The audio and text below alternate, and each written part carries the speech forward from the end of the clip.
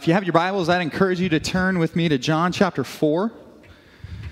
John chapter 4, we're going to be looking at verses 1 through 42 together this morning as we continue our walk through the book of John. And if you're sitting there thinking, wait a second, that sounds familiar, you'd be right, because if you were here last week, it's the same exact passage that Craig unpacked last week. And as we were talking about this week, and as I was thinking about this week, I love how oftentimes Scripture is this just beautiful, multifaceted thing. Right? When we look at it from one perspective, we can see this aspect, and then we change it just a little bit. It's like one of those kaleidoscopes, you put up to your eye, and then you just turn it just a little bit, and then it's like, oh, I didn't even see that before, and that's beautiful too. And just thinking about this passage, the woman at the well, that we're going to be looking at, I love this passage, and especially as Craig talked last week about how Jesus in this passage basically flips the message of religion on its head. The message of religion, if you were here last week, if you weren't here last week, I would encourage you, go online, go to our website, YouTube, podcast, or whatever you need to do. You need to go listen to it, because it'll fill in what we're going to be talking about this morning a little bit. But the message of religion says, I obey, therefore I'm accepted. Right? That's the message of religion. If you can just give me the points, give me the boxes that I need to fill. And lots of times it's so interesting how, to me, this whole message of religion just kind of, it's so tricky. Right? And it kind of just, we don't even realize we're following that mindset until we're like, wait a second, where'd that thought come from? Like for me, I remember one time it kind of got exposed, because it's like, well, of course, like, God would not be pleased with me right now. I haven't done my quiet time in like a week and a half. Of course, I wouldn't get a very good parking spot in Walmart, because my prayer life is just terrible right now. Of course, I'd be succumbing to temptation because I haven't read the Bible very often, and God has just taken His covering away from me. That's all the message of religion, and it's so insidious in the ways that it kind of creeps its way in. And what Jesus does in this passage is He flips that on its head, and He says, "You are accepted. You are accepted. Therefore, obey." It's a completely different perspective. That's the message of grace, right? This is the message of religion. If I just do, then I'll be accepted. The message of grace is, I'm accepted. I'm accepted. Oh, so what does it mean for me to, out of that acceptance, out of who God speaks over me, who God says that I am, now out of that, what does it look like for me to live a life of obedience to Jesus? Not because I'm trying to get somewhere, but because I'm already there. That's the message of grace. And this week, through that lens, from that platform, what I want to do is I want to ask a question. We're going to look at this passage again, and I want to ask you the question, what determines your direction? Again, through this lens of grace, I'm accepted. If you are a child of God in here, if you've put your faith and trust in Jesus Christ, you have already arrived. You are accepted. God smiles at you. He is pleased with you. And what does it look like then, from that perspective, from that platform, to ask the question, well, what determines my direction then from this point on? What's it look like for me to continue to live? Because I think we're going to look at three different things, three different aspects through this passage that Jesus is inviting His disciples to engage with. Last week, Craig kind of talked about who Jesus was going to. This week, I want to talk about who was coming after Him, because what we see is Jesus is setting the pace for His disciples. And He's saying, all right, what determines your direction? And we're going to look at the fact that lots of times what determines our direction can be success. If things are going well for me, that's going to determine my direction or the results. I don't want to engage in a process. I want to get to the destination, right? I don't want to enjoy the scenery. I want to get there. We got things to do. I got one life to live. Let's get it over with, right? We gotta go. Or the last thing, maybe for you, it's what Jesus is inviting us into is like, hey, it's not about the labels that we wear or how we view other people. It's something more than that. And see, lots of times we can fall into these different ways of thinking so easily. Like for me, I heard a while ago how this different description that was given between how people think. Like this person was saying, some people are hot air balloon thinkers and dreamers and planners, where I don't know about you, but there are a lot of hot air balloons in Colombia. I've never lived in a place with so many hot air balloons. I don't know if that's like just a thing, like this is where people, hey, you like hot air balloons, move to Columbia, Missouri. I don't know if that's a thing or what, but it feels like it. And every time I see it, I'm always like, how do they know where they're going to land? Like they go up and then it's like, oh, we can go anywhere. And that's kind of the hot air balloon thinker, right? The planner. The world is our oyster. We can do anything. We can go anywhere. Oh, what's your dreams? What's your vision? And they just, let's go, And then there's the railroad track thinkers. And you can probably tell which one I am, by the way. I just described that, right? There's the railroad track thinkers that says, you actually can't do that. You actually can't go anywhere. You actually can't do anything. You actually can't. You can go where there's a track, right? You can go where there's clarity. You see, I've had conversations with hot air balloon thinkers where I've got very frustrated. And like embarrassingly frustrated. Some of my most heated conversations with hot air balloon thinkers that I deeply love come from this fact that what's determining my direction just got challenged really hard. Because the thing for me, that railroad track thinking, it's because what determines my direction so often is security, it's safety. Is I want to know that I'm not going to get lost. I'm not going to be years down the road and be like, see, we went where the wind takes us, and the wind just took us to the slums. Are you happy now? Now we're broke. Right? Because that's what it's like worst case scenario thinking. And so what determines my direction so much of the time is the safety and security. And yet what we see through this passage this morning, what I want us to look at is the fact that Jesus, again, is inviting his disciples into something different. And in fact, you see it in John chapter 4, starting at verse 34, just real quick. 4:34 says, Jesus said to them, my food is to do the will of him who sent me and to accomplish his work. Jesus is saying the thing that keeps me going, the thing that brings me flourishing, the thing that brings me life, the thing that brings me fulfillment is what? Did you hear me say it? To do the will of him who sent me. You see, the reality, what Jesus is saying and what he's inviting his disciples into, and I believe what he's inviting us into this morning, is a different way to think. And I believe what he's saying is direction determined by mission leads to flourishing. And again, from the platform that we are already accepted. Don't miss that. I'm not trying to give you another list to check off. So, well, now I got to give my life away and go to wherever, Sudan, and be a missionary. And that's how God is going to be pleased with me. No, we're already accepted. And yet what Jesus is inviting us into is to say, look, when we allow our direction to be determined by mission, that leads to flourishing. So let's look at this together. I'm not going to read the whole thing. Craig did that last week, and you can go back and, again, when you listen to the message. But the first thing that we're going to look at is, again, these just three different areas. Direction determined by mission leads to flourishing. Direction determined by mission, not success.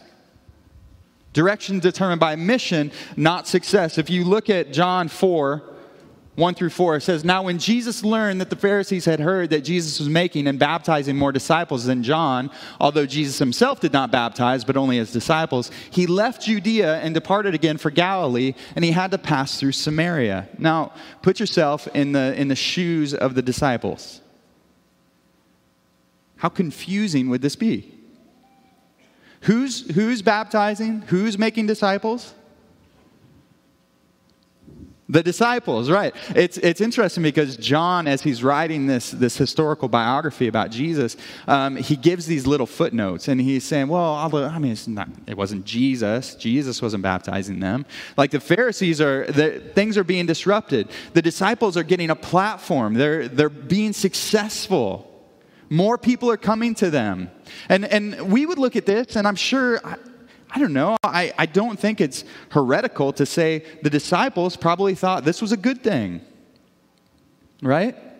Man, more people are coming. People are getting their lives right. People are engaging with Jesus. People are changing. This is awesome. Baptisms are happening. And in the midst of that, Jesus, what does he do? Hey guys, come on, let's leave. What? See, I think so much of the time when we look at what determines our direction, it's what's successful. What's gonna give me the platform? What's gonna be the easiest route, right? And oftentimes I think when we look at what Jesus is encouraging his disciples to do is to look at life just a little bit different, and to, even though the process that he's inviting us into might be confusing, there's an invitation to embrace the confusion, right? Because even when, as I was talking to my wife about this, she was saying, yeah, I hear you, but you can't say that success is a sign that you're in the wrong direction. That's not right. And it's like, well, yeah, right. So we can't say, wow, there's a lot of people coming to Compass. Oh, we better preach on harder things, because we must be too palatable. We better get, I don't know, worse music so that fewer people will come, and that'll show that God's really on our side. No, that's not what we're saying, right? Because there can be two ditches when we start to think about this. There can be this kind of asceticism where it's like, I need to just choose the hardest path because that's probably the one God wants me to have. I'm just going to eat kale for the rest of my life, because that's probably what God wants me to do, because kale is terrible, right? And so there's this path where I've even talked to young guys who's like, well, I'm never going to get married because my heart wants that too much. So if my heart wants it too much, it must be bad. God must not want that for me. It's like, wow, what do you believe to be true about God? Right? What do you believe? And again, I grew up in the church. I feel like I was indoctrinated by this, where there were times where people, like being at camp and the evangelist be pounding the pulpit. So where is the place that you don't want to go? Because that's probably the place God will send you. And it's like, what is that theology? Right? I don't want to say anything out loud. Good thing God can't read my thoughts. Right? What's that theology? What does that make you think about God? God is just this cosmic killjoy that's just waiting. You want to get married? Oh. You love ice cream? Oh. You're lactose intolerant. There you go. Like I think that's what we think God is. And yet there can be this other ditch too, where it's kind of this licentiousness, this freedom in Christ, this like ultimate like, woohoo! I can do anything, and I can drink anything, and I can go anywhere, and I can watch anything, and there's no strings on me, right? Like, Jesus has paid my debt, and so I can do whatever. And it's like, whoa, that's not it either, right? There can be this mindset where it's like, if it's hard, it's good, and the other side is like, well, that's a closed door, so I better not push against that because it's too hard. And it's like, it's two ditches, and so again, if we're invited to embrace the process, the confusion, what do we do with that? What does it look like to embrace that? I think Timothy Keller, he wrote this really small, really awesome book. He's the pastor up in New York that died here a little while back. Just brilliant pastor. He wrote a book called The Art of Self-Forgetfulness. Great book. And in that book, he talked about how, lots of times we think that really living into this, allowing our direction to be determined by just like kind of self-hatred, or like, I'm just a worm, I'm just this, I'm just terrible, I'm that. He's like, no, the truth of it, it's not about thinking less of yourself. what it is, it's just thinking about yourself less. Right? To say, God, here's a situation. What do you want me to know about that? God, here's a situation that, like, oh God, my heart longs for this. What do you want me to know about that? Or God, I don't want this.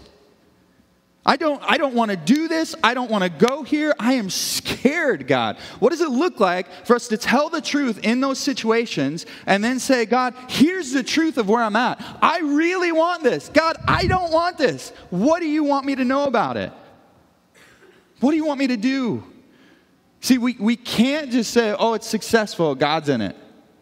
Oh, it's so hard, God's not. Oh, it's a big church, I bet they've sold out. Oh, it's a small church, I bet they're not doing it right. See, that gets us nowhere. That thinking is a cul-de-sac that you can get in and be in forever, and then you get miserable and die. That's the end of that story.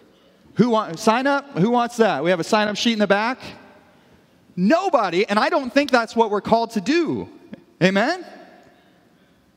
That is not the life of flourishing that I believe God is calling us into. And yet he's inviting the disciples to say, hey, let's think about this differently. Yeah, it's confusing. Let's embrace the confusion.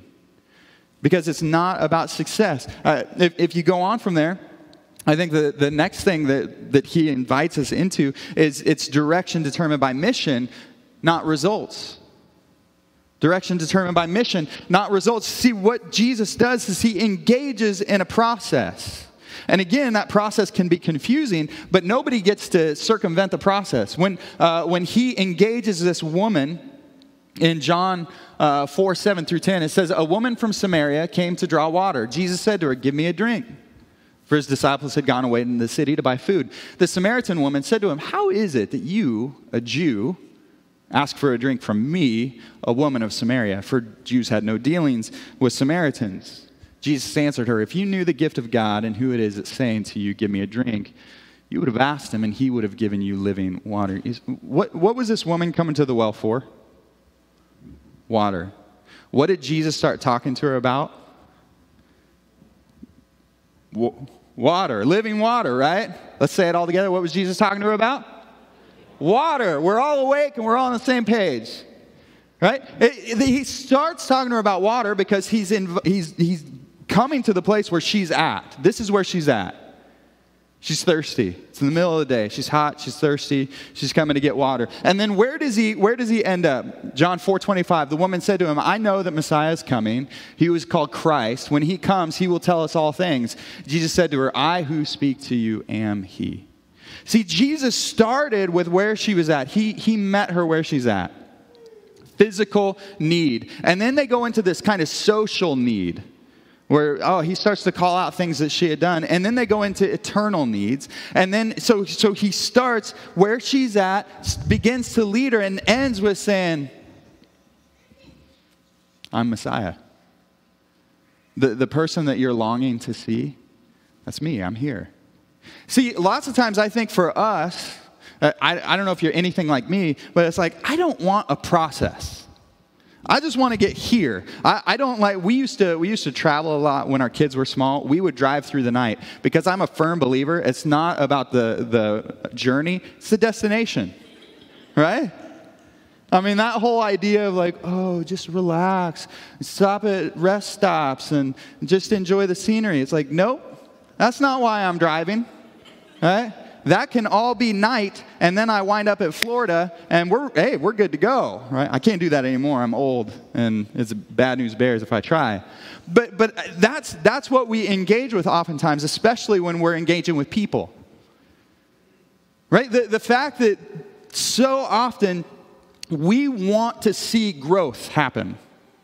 We want to see growth. We want to see people growing in their faith. We want to see people growing and learning who God is. We want to see people developing and maturing. And yet, we don't really want to get into the mess of that. We just want to show up when it's all done. Right? I mean, as parents, so many times, I remember when my kids were small, again, it's like, man, I cannot wait till I don't have to change another poopy diaper. Lord, let it be, right? I can't wait. I would see, my kids they would just have fat rolls where it's like there's no, it's like in the middle of their arm. Some of you with little kids, you know what I'm talking about, right? And man, they'd be so heavy in those carriers, just like crammed in there. And I remember we were walking around. We went to the Little Bighorn.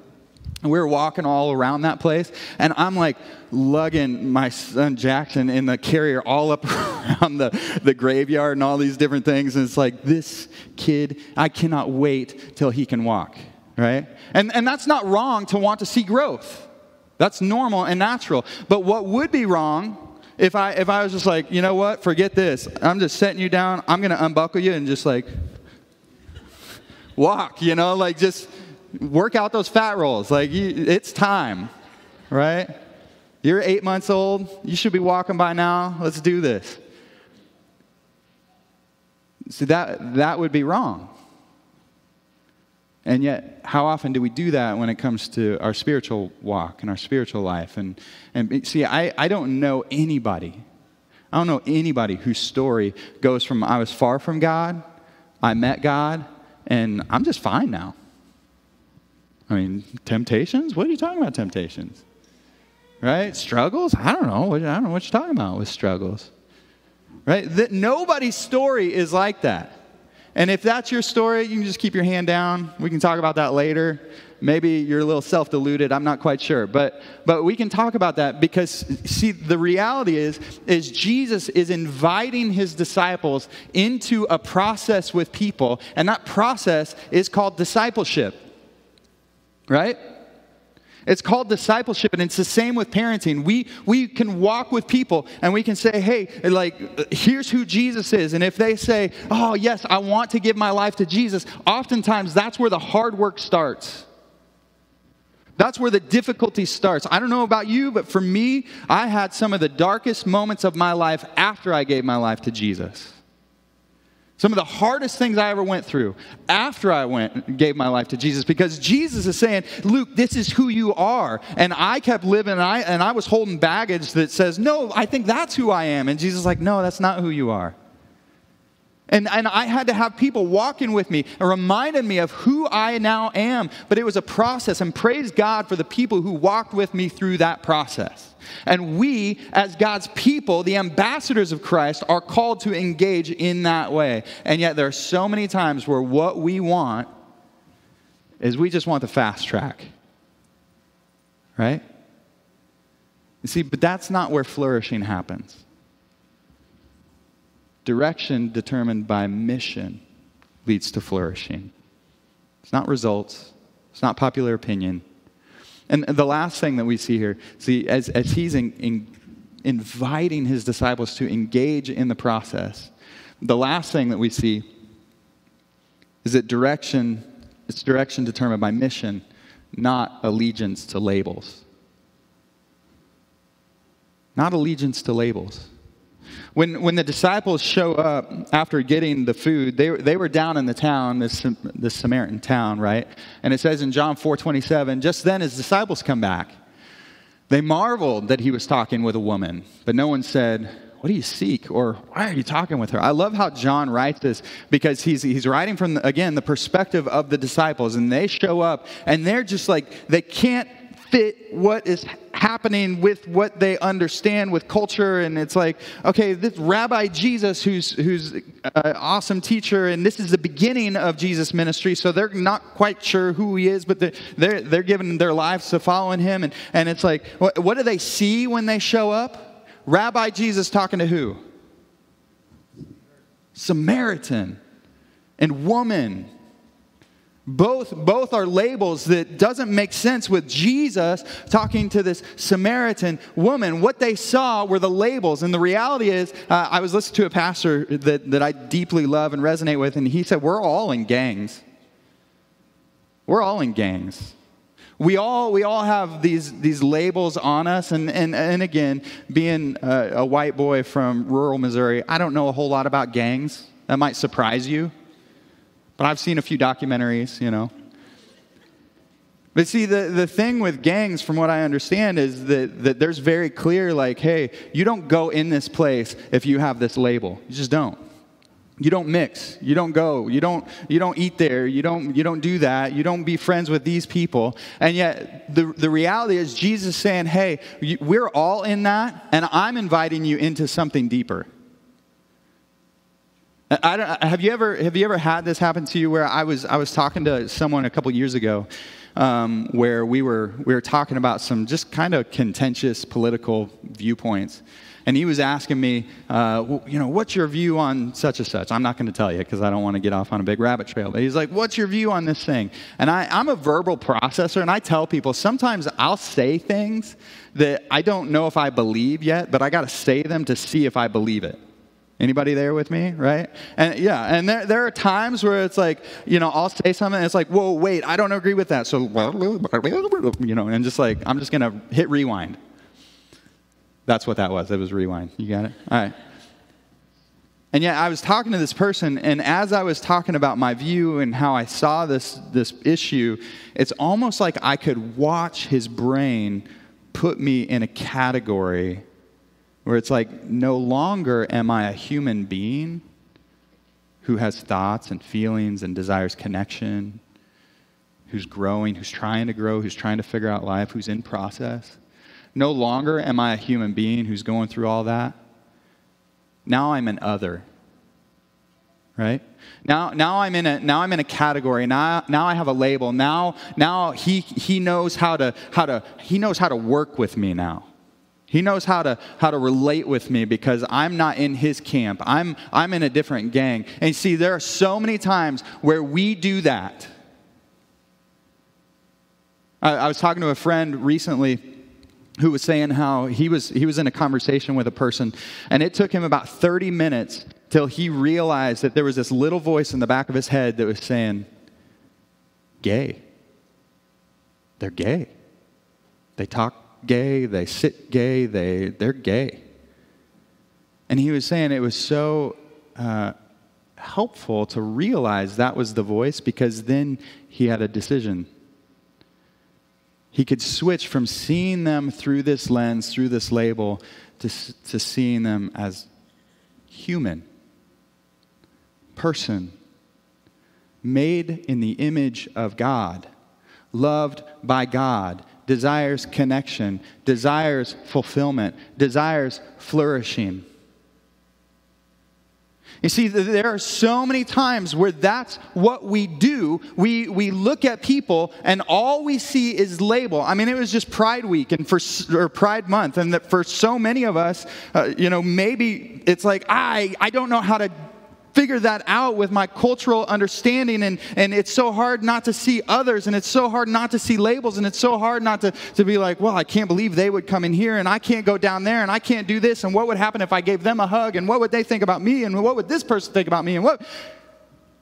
There are so many times where these labels just bog us down when Jesus is saying, I have something different for you. In fact, when the disciples come back, so they were in town getting food in the Samaritan village, right? Right after this, it says that the woman left her jar, went to the village. So I don't think this is extra biblical for me to say the woman went past the disciples to the village that they were just in.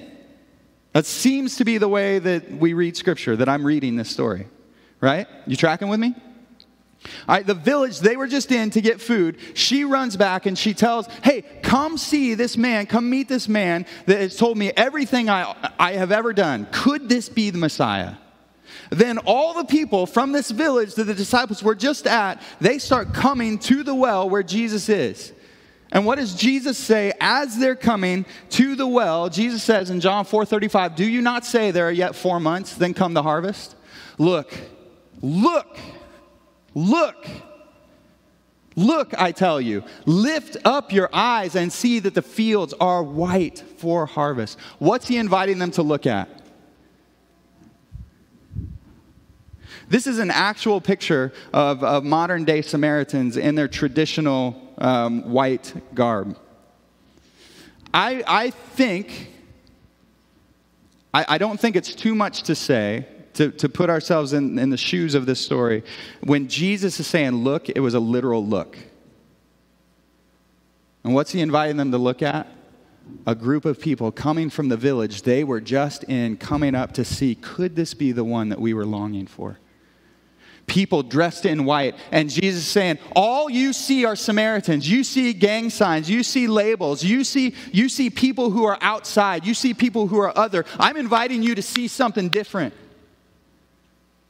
What would happen? What would happen if we, putting ourselves in the position of the disciples, were able to engage and look at people who just moments before, literally moments before, they're in the village, having to interact with these dirty Samaritans?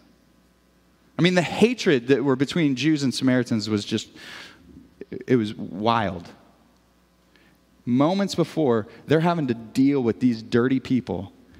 And now Jesus is saying, I'm inviting you to see something different.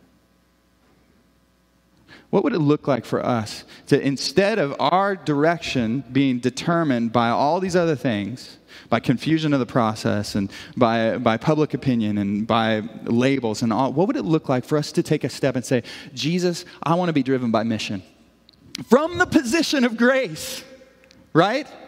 That we are already accepted, that we are already redeemed, that Jesus loves us and cares for us and is so delighted in us. And from that position, we get to say, oh, Jesus, what are you inviting me into? What are you asking me? What step are you inviting me to take? What could it look like? I think that part of what it could look like, maybe it looks like a college student who says, my track was engineering, but instead, I'm going to give my life to ministry. I want to be a youth pastor. True story, I've seen it. It might look like a doctor in a rural setting giving up his lucrative practice and saying, you know what? I can't pretend I haven't seen what I've seen. I'm going to give this up, and I'm going to take my family, and we're going to be missionaries overseas. I've seen it. It's beautiful. It could be people giving up a Friday night to go feed people who are hungry downtown Columbia. It's beautiful. It could be somebody saying, my neighbor's a real piece of work. But what if they're made in the image of God? What if God has placed me in the neighborhood that he's placed me in the house that he's placed me in, because he loves that neighbor that I'm really struggling to love? What if? What would it look like for us to say, I want my direction to be determined by more than just the American dream, by more than just popular opinion, by more than these labels, what would it look like for us to go downtown and just have our eyes open and maybe engage with people who we wouldn't normally engage with and I don't know, give out hugs. I don't know. What would it look like? But see, here's the thing, right? And hopefully you're catching on to this. I think that when we come from a place that we are already accepted, to take a step, it might be scary. But we can't fail. Do you believe that? Let me say it again. Coming from a place that we are already accepted, to take a step and say, God, I think this might be what you want me to do.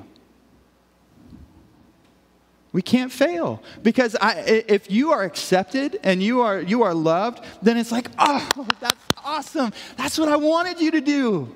And next time we're gonna direct that just a little bit more, right? Maybe you fell on your face. Maybe you pooped your pants because you're, still a little baby Christian. And that's okay. Because you're loved and you're accepted. And what would it look like for us to be a group of people that says, yeah, we're not perfect, but we are loved and we are accepted, and our direction is being determined by mission, not the labels that we keep putting on everybody. We're going to be engaged in the process, even if that process is confusing. So that's discipleship. That's what we're called to, church. Amen? And I think that when we do that, we see beautiful things happen. And yet the reality is it's difficult. It's difficult. It's difficult to figure out. And yet that's why, as Julie talked about, we're doing this Made for a Purpose conversation over the Mondays in July. And I would strongly encourage you. This is the first time we're doing this. I'm I'm teaching it. My wife is going to help me. We're just going to kind of figure out, literally what I'm doing is just like, I don't know if this is it, but I'm going to take a step. And I love when we as a congregation can come together and we start to talk about, who does God call me to be? Because when we start to talk about being, then we can start talking about doing. What is God calling me to do? How has God gifted me? We're gonna talk about this kind of in concentric circles where it's like, man, first we got to talk about what's our identity in Christ? Who is God calling me to be? And then what has he gifted me with? And then where is he calling me to use those giftings and step into? And so I would encourage you, we're going to take a step together. If you want to come and join us, go to compassefc.com/events, sign up. Would love to have you come and join us. And also, we're doing loaves and fishes every third Friday. If you're like, I don't know what step to take, that's such an easy one. So easy. Take it. And maybe for you this morning, it's just saying yes. Saying yes to the path that Jesus has for you. It's to lay down, it's to say the truth and say, Jesus, I'm really scared. I'm scared of what this could mean. I'm scared of what this step might look like. Because if I take that step, what if you ask me to do another step? And then if I take that step, what if you ask me to take another step? And then I'm in a country in Africa where I said as a teenager I never wanted to be, and I knew you'd do that to me, God, right? Compass Church, I believe that as a church, if we are people who are saying we don't have it figured out, but we're going to take a step and we're going to say yes to Jesus, I believe beautiful, beautiful things are going to happen. Amen? And I'm excited about it. I want to close with this. One of my favorite missionary biographies is Through Gates of Splendor. And if you've never read it, I'm going to completely spoil it for you, but that's all right. It's your fault that you haven't read it yet, so you can go read it. But it talks about this guy named Jim Elliot, and I think it was like Ohio or something. Ohio, Iowa, Idaho, one of those states that sounds like that. But Jim Elliot was this guy that he just had everything going for him, like everything. And as he was, band can come up. Thanks, Molly. And as he was kind of going through his life, thinking about what he wanted to do next. I mean, he was top of his class, star of the football team, all these different things. He had a deep belief that God was calling him to the mission field. He had a deep belief that God was calling him to South America, to Ecuador. And everybody was like, that's crazy. That's ridiculous. You have so much to offer. Why would you do that? Why would you do that with your life? Why would you throw everything away? Why would you're successful here. You don't want to go to those people. You don't want to go to them. They're others, And yet he's like, no, that's where God's calling me to go. And as the book goes, when Jim Elliot was 28 years old, in 1956, January 8th, 1956, the second time he had interacted with this tribe that him and four of his friends they wanted to reach them with the gospel because they were super violent. Second time they interacted with him, they came out of the jungle and speared them to death. 28 years old. And as I read this book, the first time I read it, it was just so gut-wrenching because with the story, they had some pictures that Time magazine had taken. And there was one story, black and white picture of Jim's wife, their 10-month-old little girl, and the other wives of his other friends that were sitting around a table just waiting to hear what had happened to their husbands. It was just like, I can still feel the emotion behind that. Just even like reading the story and seeing the picture, and it's just like, such a tragedy. And it was a tragedy. For a man 28 years old to lose his life while his young wife and young daughter are sitting at home waiting to hear it's a tragedy. And yet, Jim Elliot wrote this in his journal, and this is a quote. He got it from somebody else, but this quote is attributed to him. Jim says, "He's no fool who gives what he cannot keep to gain what he cannot lose."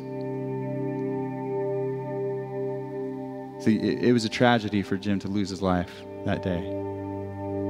And yet I believe what Jim's life showed is that he would have said, it's worth it. It's worth it. His direction was not determined by success. It wasn't determined by comfort. It wasn't determined by anything other than the fact he's saying, I just want to be where my Father leads me. I just want to go where God is leading me. And that might mean really hard things, but man, it's going to be beautiful. It's the invitation for us, church. Would you pray with me?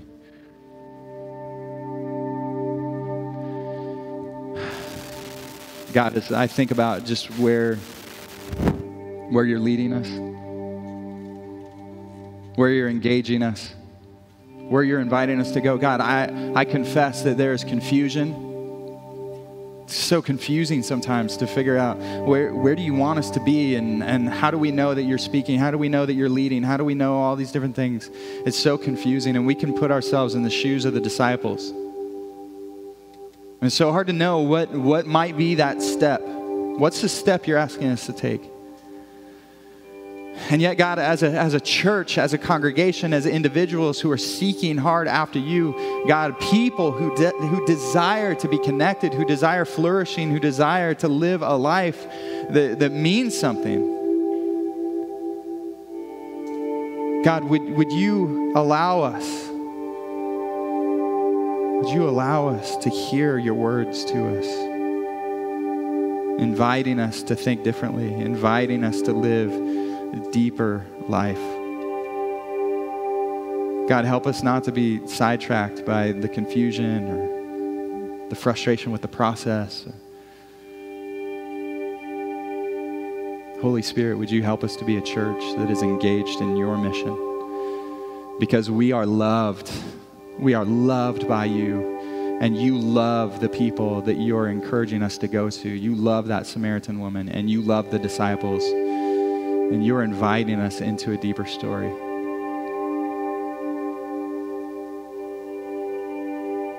Right now, God, I pray that you would help us to know what it means to say yes to that. What's the step that you're inviting us into? It might be small. Might be saying an encouraging word to our kids on the way home.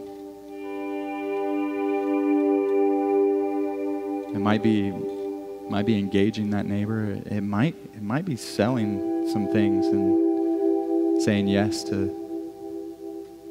I don't know, God. Would you speak? We want to hear you. We want to be a church. It's on mission. God, don't let us get sidetracked. Don't let us be a church that's just been here and so we're going to keep being here. I don't want that. Close the doors, Jesus. Close the doors if that's what it is. Man, I pray, like Craig said last week, I pray against the spirit of religion. God, help us to live in the grace that you offer. It's in your name. Amen. This podcast is part of the ministry of Compass Church in Columbia, Missouri. For more information, please check out compasscfc.com.